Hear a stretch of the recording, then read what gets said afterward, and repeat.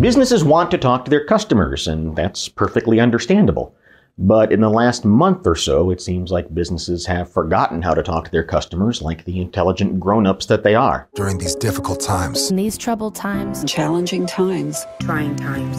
In these times of uncertainty. During this time of great uncertainty. During these uncertain times. During these uncertain times. In uncertain times. We're getting choked with an unending parade of companies who want us to know that they are here for us. Our teams are here. We are here. We're here. We're here. Here for you. Here for you. We're here for you. We're here for you. We are here for you. We're here for you. And it's turned into this super saccharine approach that says, we understand that COVID-19 is scary, and if you understand that COVID-19 is scary, and if you know that we know that COVID-19 is scary, maybe you'll do business with us now. And it may feel natural to take this sort of Hallmark card approach in your advertising.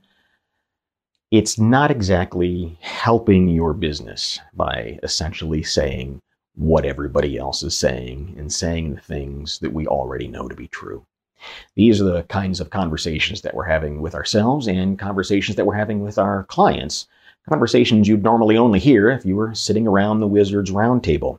We start today in Toronto, where Steven Semple is going to tell us that right now is probably the worst time to try old sales tricks like adding urgency and false deadlines in your advertising. Just north of LA is Jerry Cassandro. He's going to tell you to watch for social proof.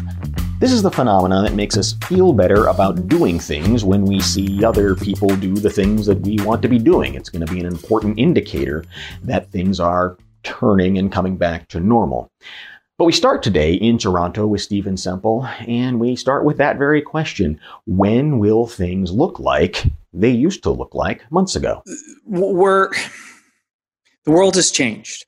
We are even when we go through this, we're not going back to what it was before. There's so many things that have changed. There's so many habits that has changed. There's so many things that are completely different. It's almost like this event you and I were talking about earlier is so huge because it's happening also at a time where there was a acceptance of a whole pile of other things going on at the same time. So it's almost like we've got this convergence of all sorts of things happening that is going to change the world. You know, just even like a thing like Zoom, right? Like how much were we using video conferencing previously? The other day, I was sharing with you, I live next to the lake, and there's a path along the lake, and this elderly couple were walking on the path, and they're all like in their 80s and walking 6 feet apart, social distancing and having hearing aids in, so they're having to yell at each other. So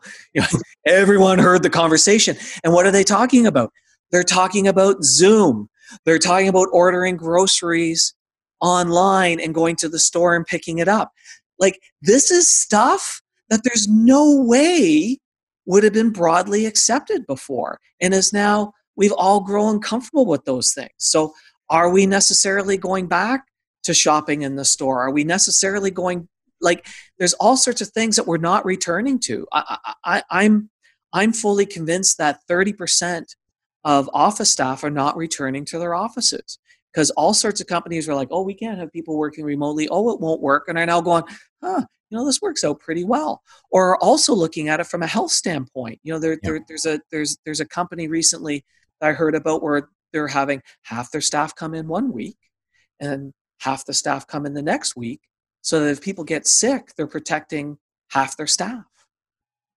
Jerry, what do you think that means for advertising in the future? We know some places have adjusted now, but what's that going to look like in a post-COVID world? Instead of advertising to get people through your front door now, it's more like reaching out and connecting with them with this virus going around. A lot of commercials are saying top of mind awareness. Mm-hmm. For example, what about the customer experience? It's changed. Yeah. Completely changed. Now, let's just say, for example, that we get over this COVID-19 and we get back to normal, whatever normal looks like in the future. Still, it has changed because people have still kind of adapted to certain behaviors, and we're adjusting now to a new world. And I think advertising is going to change the way that we communicate our business to the new world. So do you think the Zoom meetings in the future will have a commercial break right in the middle of it? I think so. And it could be. Yeah. But the thing is though, is my wife works 4 days a week. She spends 1 week at home. She's in property management. Her boss told her about 5 years ago, no, I don't want you working from home. You can't work from home. Now he's telling her, oh, please work from home. That's a whole different thought process. Stephen, how does that apply to just the changing trends so if advertising starts to change, if the way we buy starts to change, how does that affect how a business communicates? Not the method that they use to communicate, but I'm curious about what they're saying to communicate. The funny thing is, I don't think what we say needs to change much. Proper advertising is about building an emotional bond with the consumer and making the consumer think of you first and like you the most. I don't think that changes. So I don't think our message long-term changes. I think maybe some of the ways that we deliver our message may need to change because of drive time pattern changes.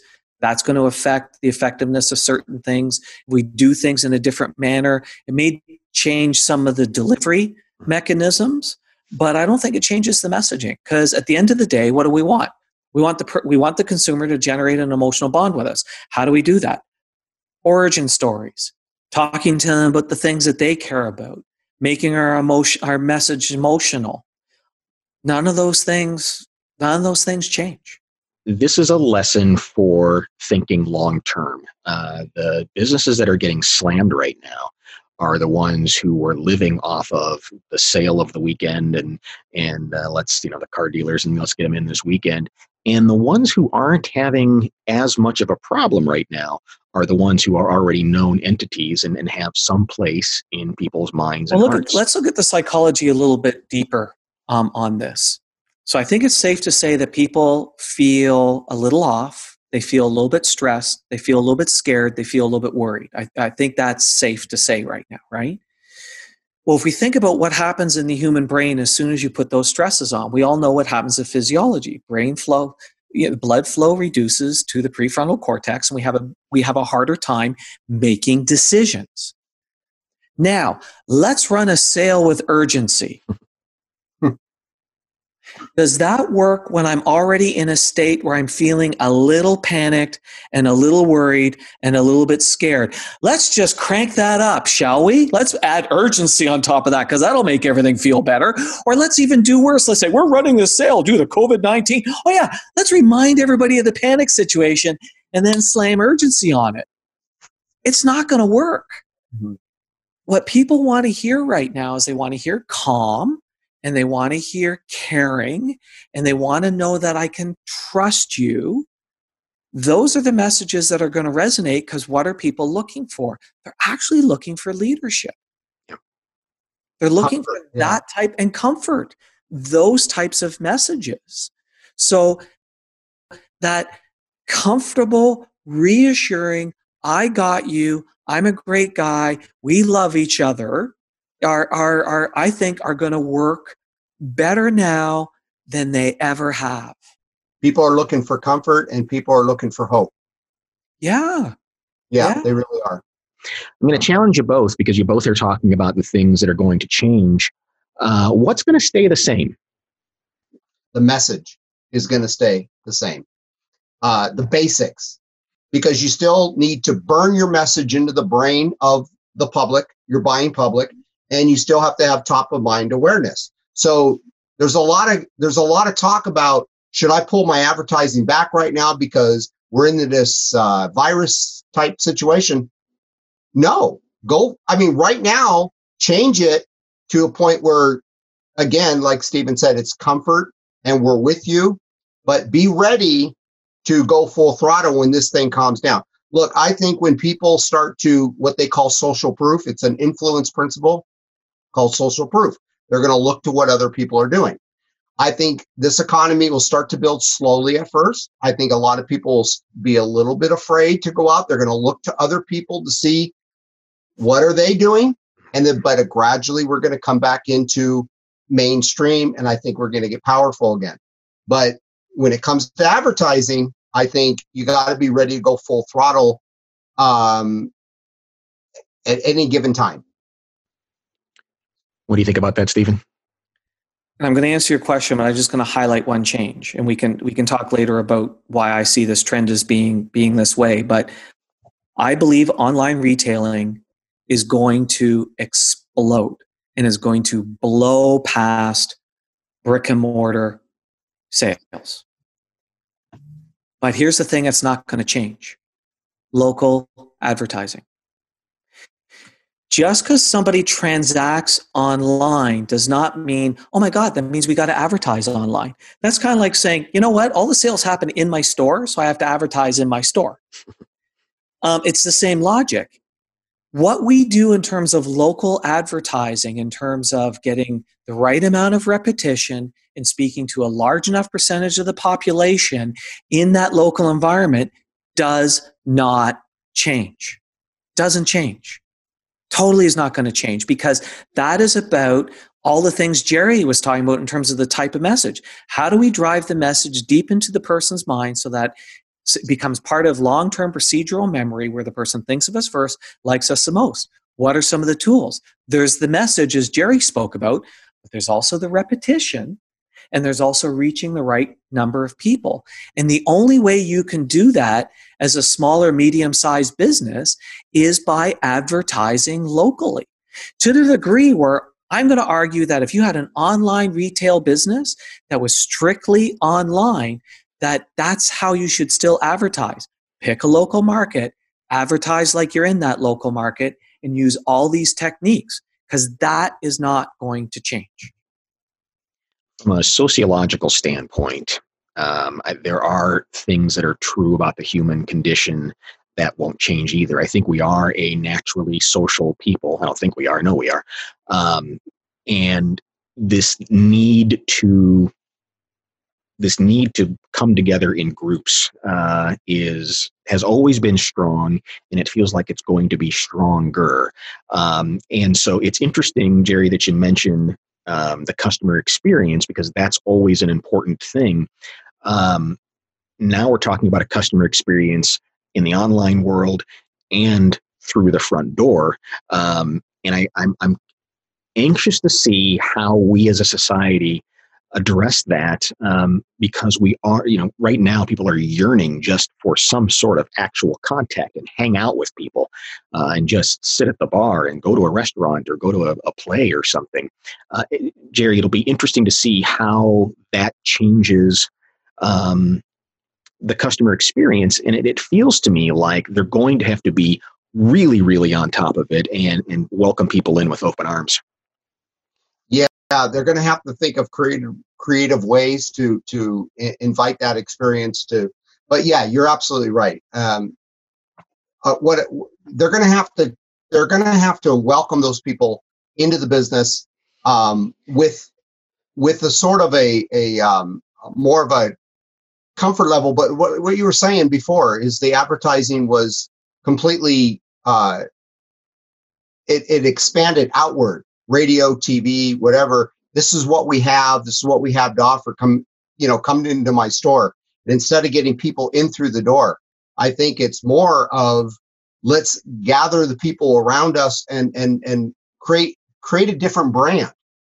I think creating a different brand, like Stephen said earlier, the message is important, but I also think that comfort level, we are with you every step of the way. And that's interesting. Yeah, that's really interesting, because people are going to go back kind of in slow motion, and there's going to be that trepidation. And so all the more reason to start your marketing and your branding efforts before that happens. Don't wait for it to happen, because you're going to be way too late. You got to figure out a time. If it's not now, probably in the next 6 months, you ought to start welcoming people back in, because they're going to come back in. They're going to come back in. Exactly. Yeah, I agree with that. They're going to come back in, and they're going to, as soon as they feel comfortable with what's going on, as soon as they get the confidence in the economy again, they'll start to drift back again. Now, it's going to be slow in the beginning, I think. There's going to be a little bit of trickle, but as like I said before about the social proof, as soon as they start seeing other people doing it, it's like the dance. Remember the teenage dance? Nobody's dancing. And then once that first couple gets on the dance floor and starts dancing, then everybody kind of floods the dance floor. I think that's the way the economy is going to pick up. And that's why I think stores are going to get refilled again with customers. I have a little different take on that. But I'll tell you one thing I am looking forward to. I'm looking forward to interactions becoming three-dimensional again rather than these 2D dimensions. Oh, heavens, yes. But think back to 9/11. So 9/11, I think there's a lot of parallels between 9/11 and this, because it was this scary event that happened, and it wasn't like all of a sudden somebody said, all right, the terrorist threat is over, right? There was no ringing of the bell that this is over, and we all gradually returned to things. But think about how security used to be in an airport and on an airplane before 9/11. Mm-hmm. Think about those security measures, how the door was open, people could go in and talk to the pilot, all this other stuff. If you permitted that today, people would not get on an airplane. They go, are you nuts? Where's the security? If the security was not there, we would actually feel uncomfortable getting on an airplane. There was all sorts of security measures that were done that were hidden, and there was all sorts of security measures that were done that were very in front of people, because what we needed to do was make people feel safe going on an airplane. But it also changed how we went to a hockey game and a baseball game and a football game and a concert, in terms of the security levels and the metal detectors and the scanning of this, that, and the other thing. Without that, we would not have gone back to those places. This has been long enough that things become a habit. They say after 21 days, something becomes a habit, right? Mm-hmm. So, I've gotten used to going to the grocery store, and you line up 6 feet apart, and you line up outside, and you go in, the person hands you the cart that's all brushed off, and there's the markings in terms of you stand here and you go down the aisles these directions, right? We've all, and it's all normal now. That's kind of what the first time that you went up to that cashier behind the plexiglass, it was scary, right? You're like, oh my God, what's going on? Now it's like normal. The longer this goes, the more, if a store does not have those things in place, people are not going to go in the store. And what my concern is, there's a lot of retailers right now who are closed, who are doing nothing to prepare their store for reopening. They're going to reopen their store exactly the way the store was when it closed, and there's going to be 2 or 3 social posts about, I cannot believe the store hasn't done anything, and they're done. Yeah. I think you're right. And I think to the 9/11 point, yes, it changed how we go to concerts. Yes, it changed how we get on airplanes. But we eventually started doing that more than we were beforehand, just in a different way. And I think there's probably a lesson in there for retailers and for brick and mortar stores, is be thinking right now how you are going to reconfigure your store in such a way that it's easier to get around, and there's more room, and there's a PRL thing at the door. I think those are the kinds of things we're going to see a lot more frequently. Yeah, and look, what are you doing right now? You're not busy right now. You might as well be figuring that out right now. I think when you have true values of what's important in your life, what are the things that we truly value? Not all these superficial things that we thought we valued, but what do we truly value? Family, convenience, comfort, togetherness. People are sitting home wondering what to do. Write a book. You can go for a walk. I mean, we have been totally stripped away from all the superficial things that we thought was important in our lives. And we're finding out now they're not that important. What's really important are our true values: family, maybe a hobby. People are doing things today that they didn't think they had time to do. Write a book. Yeah. Yeah, that's really interesting. That's, we were becoming more of an experience economy anyway. The people were going after doing a great thing instead of buying a great thing. And you have to wonder, will that be even more important post-COVID? Probably. It's really easy for, and I don't want this to all sound doom and gloom, because to a certain degree, this is sounding doom and gloom, right? Oh my God, there's this and there's this. But, well, that's your fault, Stephen. Jerry and I have a nice smile on our face. Because I'm such a negative person. But the point is that there's an opportunity here, that the companies that get this right and grab this by the horn and do this are garner major market share. The leaders today became leaders today on how they came out of the last economic challenge. Every time there's a challenge, that's actually the moment which the winners are determined. And it's the winners who are determined based upon who looks at that and says, holy smokes, the world's changed. This is my opportunity. I can configure this. I can make this work for everyone. And guess what? By extension, I win because everybody else gets it wrong. So it's actually an exciting time because it's a massive opportunity. We get creative when our backs are against the wall. And we've seen this time and time again in recessions and depressions and wars and terrorist attacks, that we get creative when we have to. And now we have to. Yeah, now we have to. And the only, my caution, and unfortunately I've been talking I've been talking to a lot of people, but one of the things that I'm hearing is, well, when this gets back, to normal, and this belief that is going back to what it was before. And that's just, and if you have that belief or that approach, I think times are going to be tough for you. Thanks to Jerry and Stephen for their insights, and the conversation continues with you in the comment box below. We'll answer your questions on upcoming episodes of the Wizards Roundtable. If you'd like to get in touch with any of us, emails are coming up next.